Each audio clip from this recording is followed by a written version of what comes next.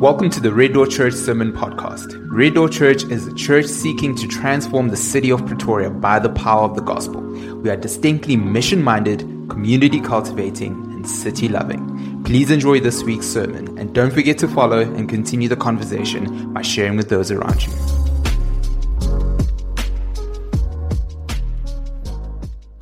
He's not a static, passive God. If you've got a relationship with Him, it's always dynamic and always moving. So He is moving you somewhere. The question is not if, but rather where. Where is He moving you to? If we've got to be honest with one another, this is not an easy question to answer. What does it look like when He's leading me? How do I know that it's God leading me into the space, or that it's His voice through the Holy Spirit that is talking to me? Is it just maybe my own heart, my desires? Is it maybe my fears that is talking to me right now? Maybe it's just people or situations, and it's not really God moving me. Have you guys ever heard the phrase, oh, God's opened a door, I'm going to wait for God to open a door for me, and then I'm going to go through that? There's a lot of Christian jargon out there that we use, but if you stop to think about it, it's almost difficult to understand what does it really mean. How do I know that it's God opening doors? I don't know if you guys know this, but part of the puzzling fact of this is the Christian industry. Do you know that in the US, the Christian goods industry is $1 billion industry, where they print T-shirts and make CDs and coffee mugs with the words on Jeremiah 29:11.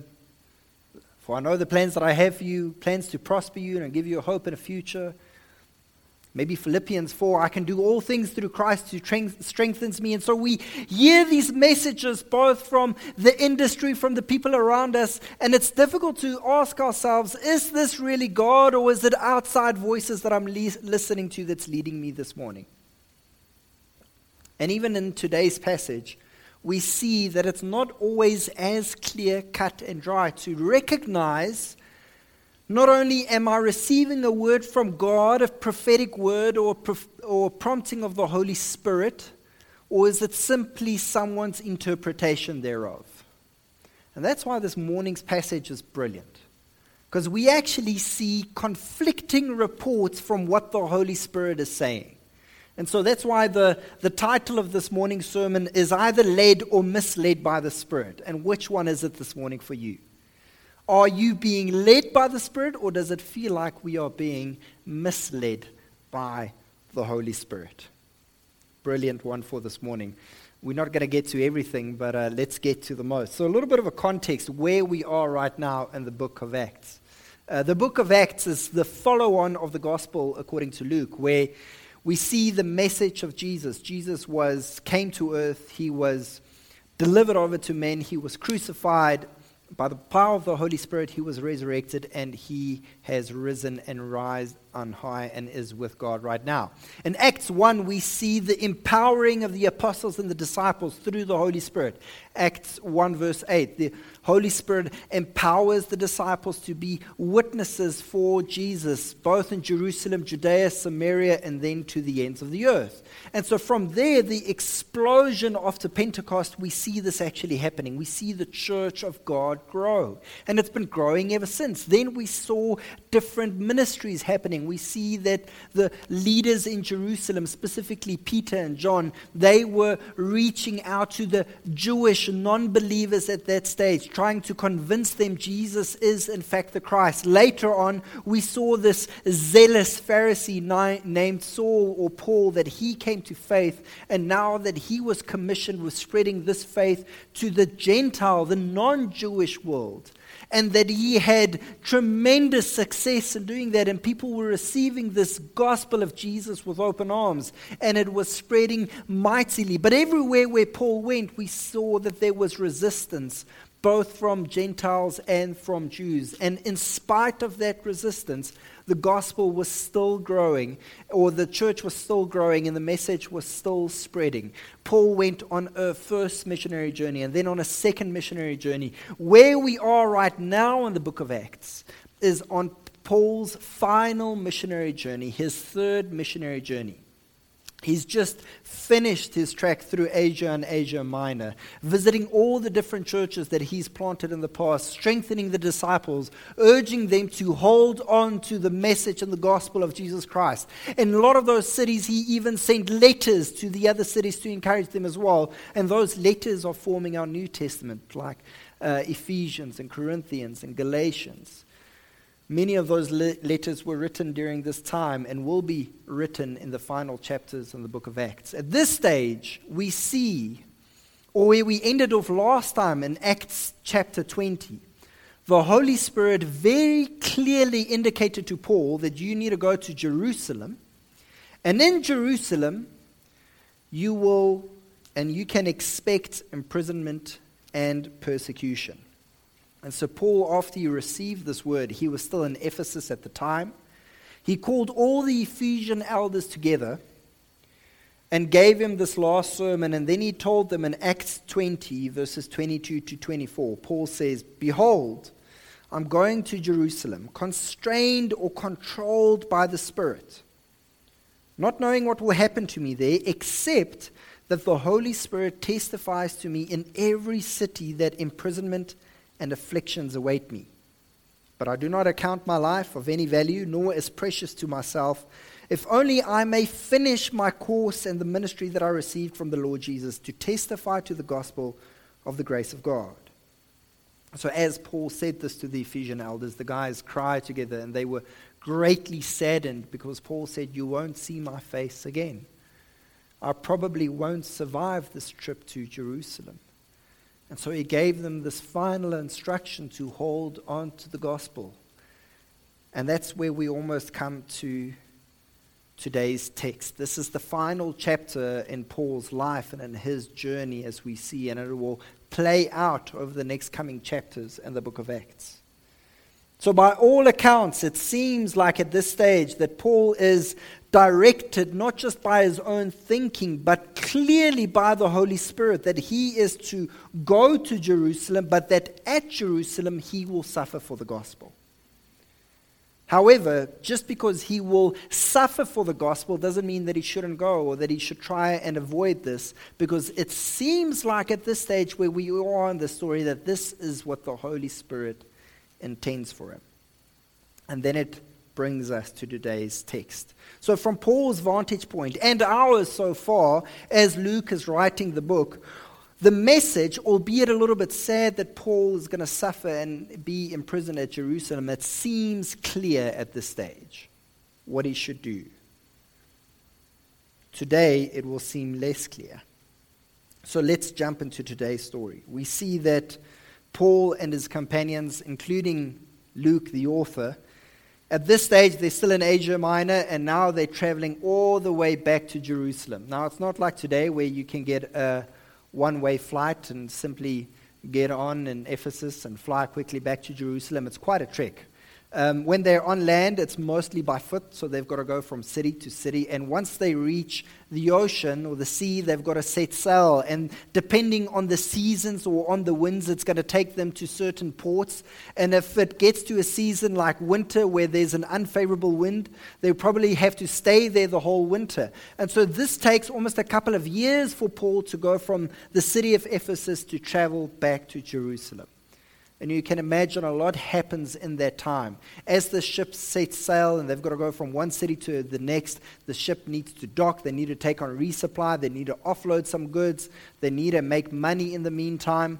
And so a lot of things are happening. And as they're going back, Paul and all of his companions, they're on the way back to Jerusalem.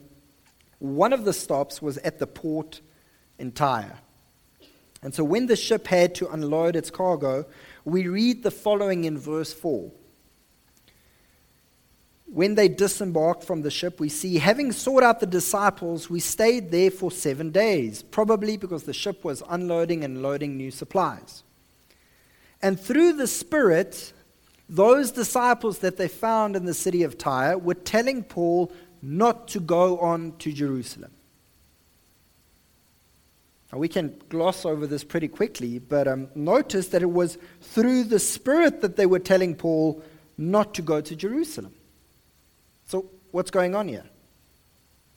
It seemed like it was pretty clear what the message was from Paul to the Ephesian elders. And now he gets to the city of Tyre, and the disciples there, through the Spirit, tells Paul, you shouldn't go.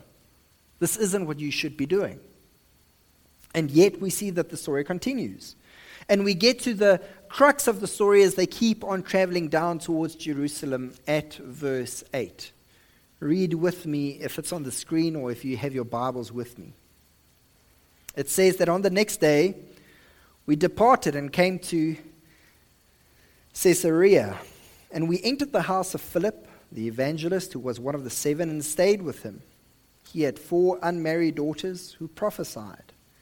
And while we were staying there for many days, a prophet named Agabus came down from Judea.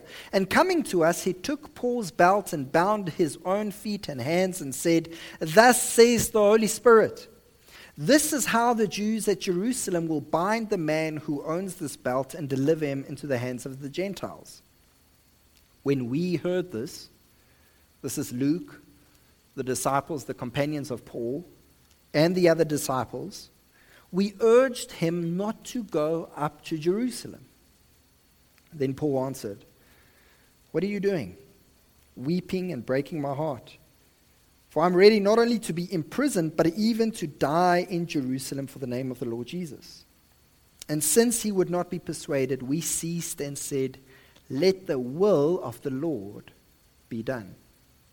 After these days we got ready and went up to Jerusalem.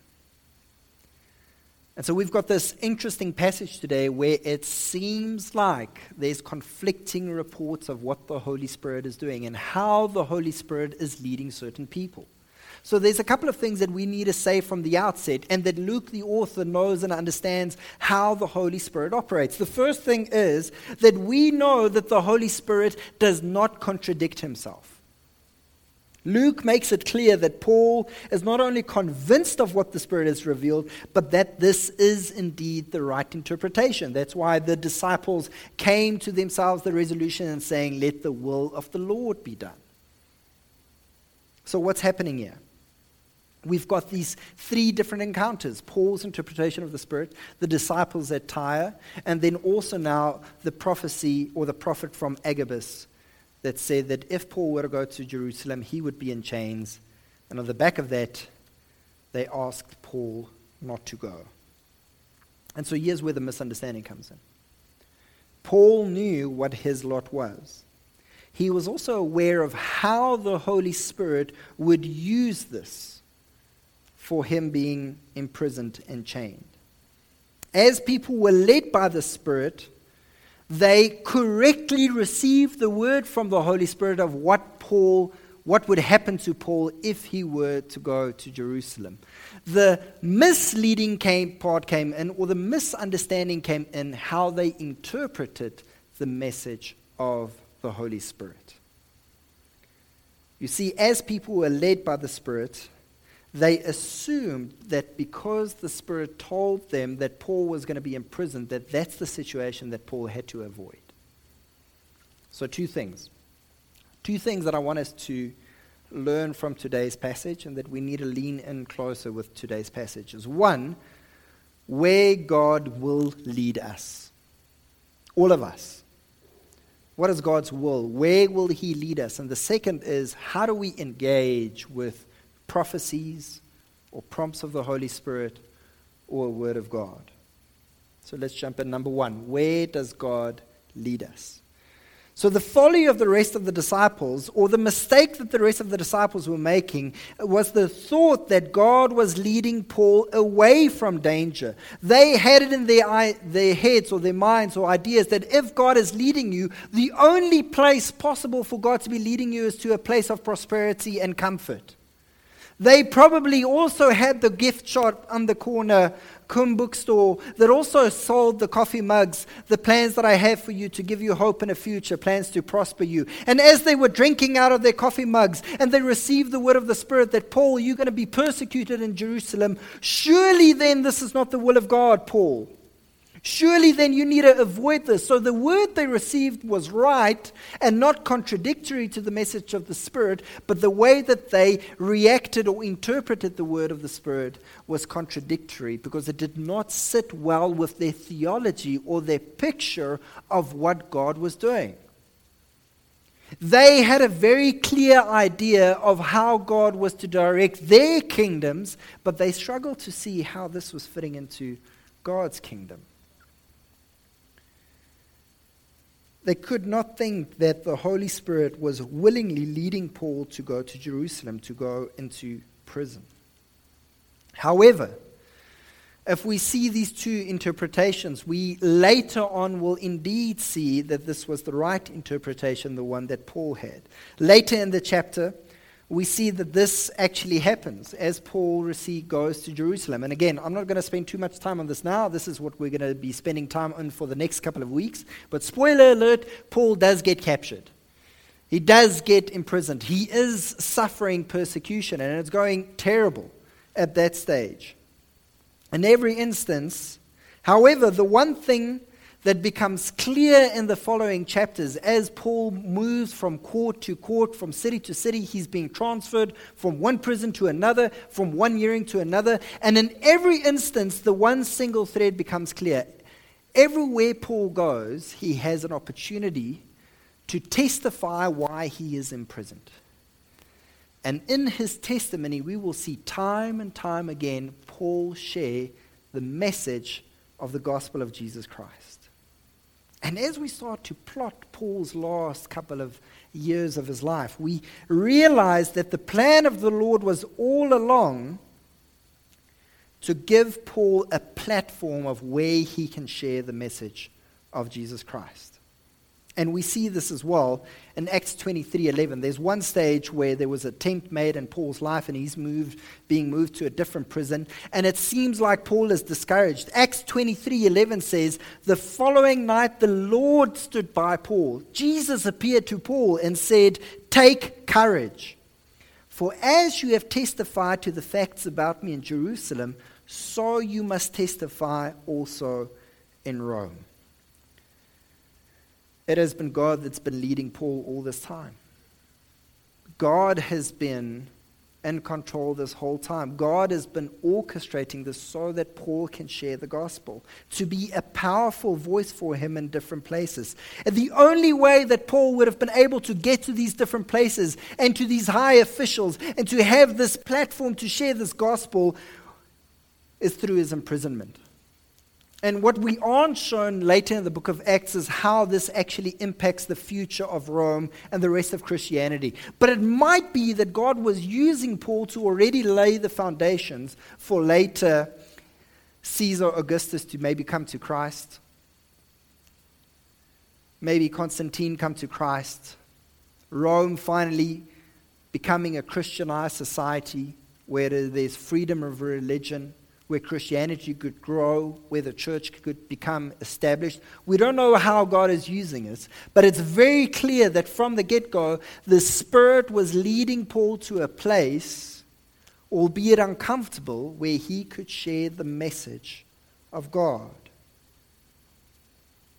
Now, one thing to say is that we're not Paul here today. And so Paul had a unique calling and a unique authority. And so this might not necessarily be true of you and myself, as we'll see in the next couple of weeks. Paul wasn't masochistic either. He didn't seek out persecution. Paul wasn't seeking to be captured. You'll see in the next couple of weeks, Paul was actually really strategic in trying to evade capture. And even when he was captured, Paul was actually trying to pull every string and every attorney's argument to get himself released. So it's not that Paul was actually engaging or wanting to be persecuted, that he was seeking it out.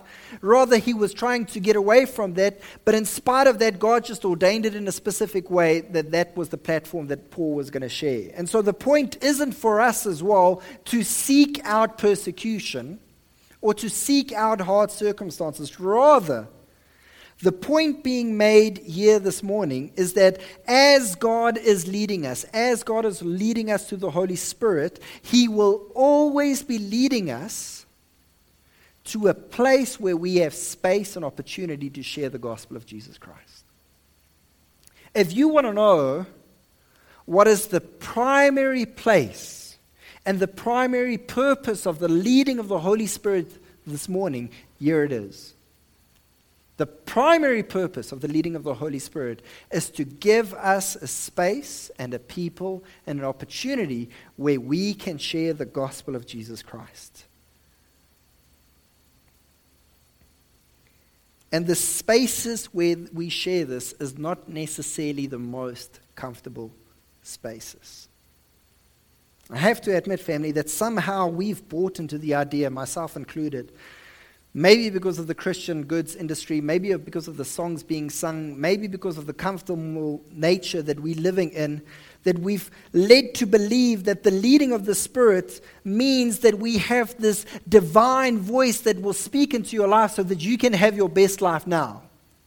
And so when we think about the leading of the Spirit, the only time that we ask for the Spirit's guidance and leading is when we make a difficult decision. Lord, should I take this job or not? Lord, should this relationship, is it good or not? And all of those are actually intended so that I can be in the best possible position for myself. And so even as I'm praying to God for guidance, I've got to admit that I don't have His kingdom agenda at mind, but rather my own kingdom. How is the decision that I'm making now going to benefit me and my family? Going to be the best for me right now? Holy Spirit, lead me. You've got the inside track, Holy Spirit. You're divine. We've got an inside edge. Lotto numbers, those, I don't know. How can you help me for me? And family, not that God doesn't lead us in that way. Hear me out. God, like a good dad, wants us to come to Him with these decisions. He wants us to pray about our vocations. He wants us to pray about our money. He wants us to pray about our relationships. He wants us to pray about which school we should go to, which school we should send our kids to, what neighborhood we should live in. These are the things that we should come to God with and pray to and make our desires known to Him. Sure. But all of these things play secondary to the primary role of the Holy Spirit. And the only thing that I'm saying this morning, as I've discovered it in my own heart, what we've done is just flip the two. We've made the secondary and tertiary, we've made primary. The primary role of the Holy Spirit, again, is Acts 1 verse 8. The Holy Spirit will empower you to be witnesses for God and to disciple people. That is the primary role of the empowering of the Holy Spirit and the leading of the Holy Spirit, to help us get to a place to be disciple makers of God. And often what that means, it's actually not going the comfortable route. It moves us into uncomfortable spaces and in uncomfortable conversations. It is actually not the natural flow of the river. It's actually the things that I wouldn't choose for myself. It's exactly there where God, most of the time, is leading us. Dietrich Bonhoeffer, theologian during the Second World War, imprisoned, persecuted. He's a German standing up against the Germans. He says that as Christ calls a man, He bids a man to come and die. To come and die to our own desires, and our own kingdom, and live for God. And it might even sound somber this morning. It almost sounds like choosing this Christian life is just moving away from everything that is fun and comfortable and going into the doldrums and of persecution and imprisonment. And in a sense, that's true. I'm not going to lie. However, dying to Christ and dying to your own desires also means being made alive with Christ. You see, in baptism, we've got the dual meaning. As you go under the water, it means, hey, I'm dying to my old life, where I'm trying to make it. And as you come up the water, it also symbolizes being resurrected with Christ. And so what that means now is that we have the power of the resurrected Christ now working in me that also will mold me, that will shape me, that will help me and give me the ability to live more like Christ. And actually dying to my own desires and living for Christ and living for His agenda, although it might not seem like it from face value, is so much more fulfilling, so much more actualizing than if I try to live for myself and my own kingdom. Nothing satisfies on earth except being filled with the purpose of God. And so even in Christians, I think we have the sense of unfulfillment exactly because we miss the primary role and the primary reason why we are called to be filled and guided and led by the Spirit. We do not feel led, and we don't know where God is leading because we're looking in the wrong places. The good news is that God finds us there where we are, even when we were not listening to the Holy Spirit, when we were following, like some of these disciples, wrongly interpreting, surely that can't be the will of God. God's will is only to give me a comfortable life. God even finds us in those spaces. I think Abby prayed it just so well. When we pray and we come to God, I've messed up, I didn't do this again, I didn't come to you, I didn't speak with you. God is ready to once again welcome us and commission us to live and work for Him. And so what we need is to lean into this message, to develop a sensitivity for the voice of the Holy Spirit so that we can react and listen to the promptings of the Holy Spirit, to recognize how and when He is speaking to us. And one of the simplest ways, it's almost like learning a new language. One of the simplest ways to start learning to listen to the Holy Spirit is through prayer. And not just us praying, but having those moments of silence where you quiet your mind and you try to quiet your heart. Have you guys ever tried this? You know how difficult this is. Just try not to have a thought about yourself for 30 seconds. It's almost impossible. And then the to-do list comes in and what you want to pray for and ask God for and thank God for, rather than spending time focusing on who He is and what He wants to guide you in. That's a skill, a lost art that I think we need to regain and relearn. It's in those quiet moments of prayer where we wait on the Lord. Secondly, as we do receive promptings of the Holy Spirit, we need to learn to actively and more quicker respond to that, especially if it makes you feel uncomfortable. And you might think to yourself that you've never heard this, you've never felt this, but I'm pretty sure you have. When you're at a weird space and there's a random person and you feel the urge, I need to go talk with that person. But it's uncomfortable. You don't know that guy or girl. It's a prompting of the Holy Spirit. Or, hey, I need to call this person. And you think, okay, I'll do it, and you go through and you just forget it. Or, I need to pray for this person. Or, I've actually told someone that I would pray for them. Are you praying for them? Are you responding to the prompts of the Holy Spirit? Constantly, the Holy Spirit is actually leading us to circumstances where we can either receive a word from Him or actually give a word to someone else. Which leads us to our second point. We do receive promptings from the Holy Spirit. We even hear it from other people. But how do we sift through all the other voices in our head? How should we engage the promptings of the Holy Spirit? How should we engage prophecies or word of God? I can't go into everything right now. The word prophecy simply means to have a word from God. And this is what happens as the Holy Spirit guides us. We receive God's word. We see that prophecies in the Old Testament differ vastly from the way that prophecies happen in the New Testament. And maybe we can have a sermon specifically dedicated to that.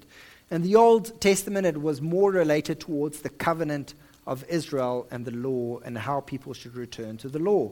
New Testament, it is more guidance of the Spirit of how we can have a platform to share the gospel of Jesus Christ. So it's less fortune-telling and more how we can love God more. But we'll have a separate sermon maybe dedicated for this. However, maybe one thing to mention is that God still uses prophecies. I don't know if that makes you uncomfortable. God still uses His Holy Spirit to speak to people and to help other people speak to you, to guide His people. But as we saw in today's text, this isn't always clear, cut, and dry. People might receive a word from God, but they might twist it because of their own understanding of God. Meaning, as we hear someone else or even our own heart feel the prompting of the Holy Spirit, especially with big decisions, we can't just take everything at face value. We need to investigate when we receive promptings or word from God. Paul says the following in 1 Thessalonians 5, verses 19 to 22. Paul says, do not quench the Spirit. Don't extinguish the Spirit. Pour water into the Spirit. Do not despise prophecies, but taste everything. Hold fast what is good and abstain from every form of evil. And so 3 takeaways I want us to go from this. 1, we see that the primary way that God will be speaking us, leading us through the Holy Spirit is actually to go and share His gospel. That's the primary one. Everything else will be secondary to this. But 3 things I think we need to learn and take away from this, how Paul says that we should engage prophecies and that we saw in today's passage. The one is that we need to take them seriously. What we simply can't do is ignore the promptings of God. Yes, God speaks to us through His Word. That stays the primary mode of how God is speaking to us today, but that's not the only way that God is speaking to us. And so if we almost close off our ears, if we're not open for the leading of the Holy Spirit, what would happen is we just miss out. It's not that God can't use us anymore, we're just missing out. We're missing out in a dynamic form of the relationship that we can enjoy with God. And so what we should do, rather than, because there's some weird and skeptical things out there, sometimes we just want to disregard everything, but then we're missing out of the gifts that God wants to give us as His church. And so we need to take this seriously.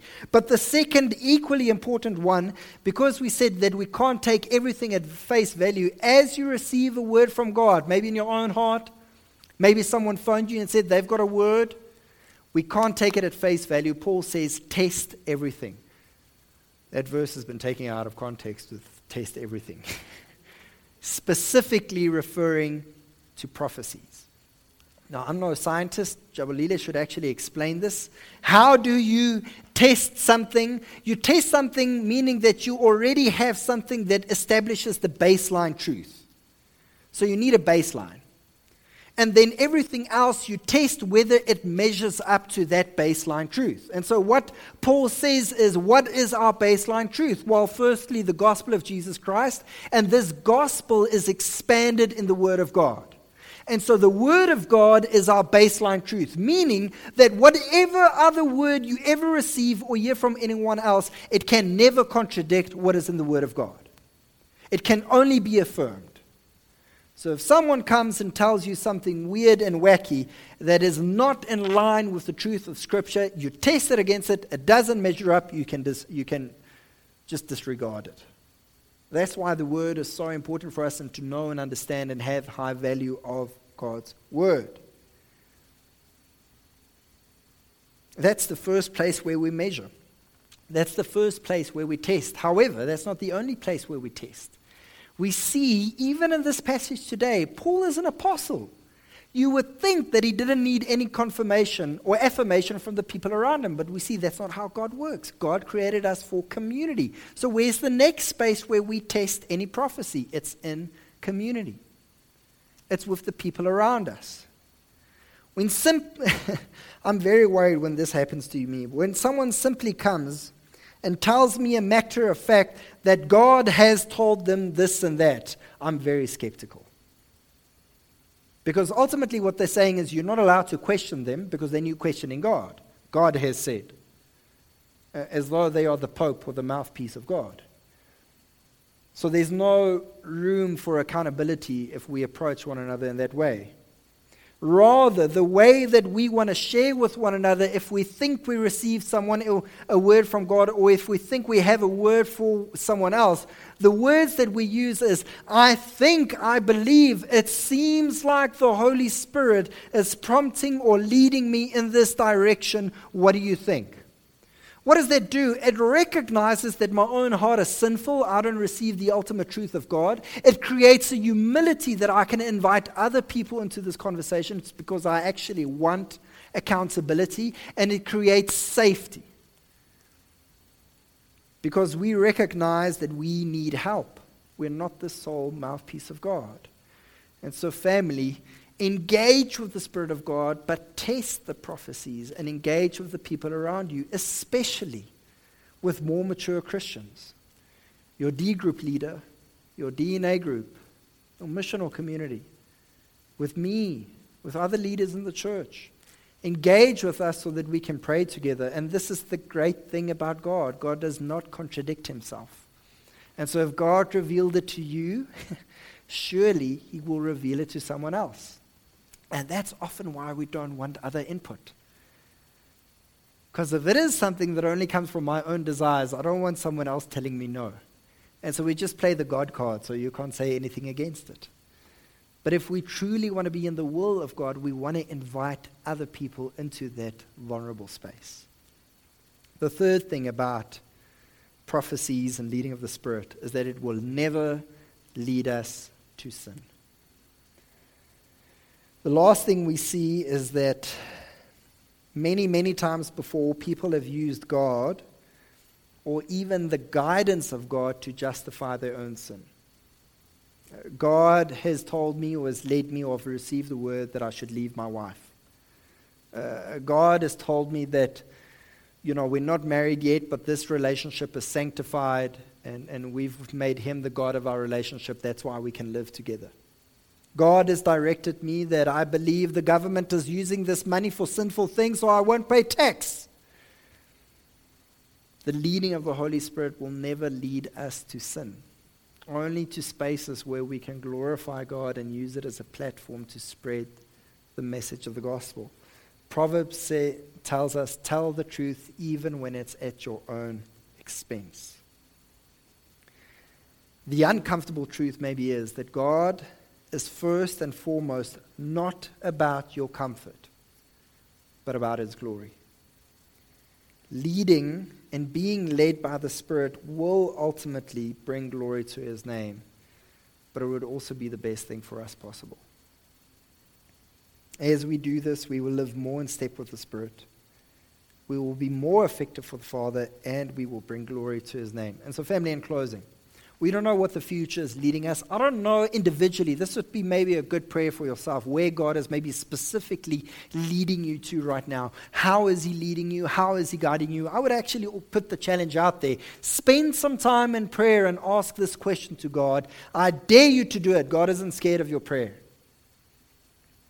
But no matter the answer of this, we can be sure. Collectively, we can be sure of this. Where is God leading us? To share the gospel. The only secondary questions that we ask is where and how and with whom. And he's faithful. He won't leave us alone, but he'll empower us in the process for his glory. Amen. Father God, we thank you that even as Abby prayed, that things look so uncertain as we look at the future. And it is economically, politically, socially. It feels like globally there's so much uncertainty. Personally, there's so much uncertainty. In terms of South Africa and politics and going forward, there's so much uncertainty. And we've got so many questions of where we should do and what we should be busy with. And these are good questions, Father. And we actually want to bring our anxieties to you because you care for us. You want to give us peace. You do want to lead us in the small and big decisions of our lives. But Father, we pray this morning that you would help us lay down our lives before you in service of you. This we do confess, Lord, that we struggle to live for your kingdom. And our kingdom takes primary focus. And what we need this morning, Holy Spirit, is that you would lead us to recognize that you have this burning desire, this burning love to see more people come to know you and know the gospel. And so, Father, I pray that we would lean into this, and I pray that we would be more controlled by the Holy Spirit, that we would be more filled by the Holy Spirit to be, in fact, messengers, disciple makers of the best news that there is. Yes, Jesus died for our sins, but he was also resurrected. And that power is now at work in us to bring life to our mortal bodies. We love you and we thank you. Amen. Family, let's stand and sing together.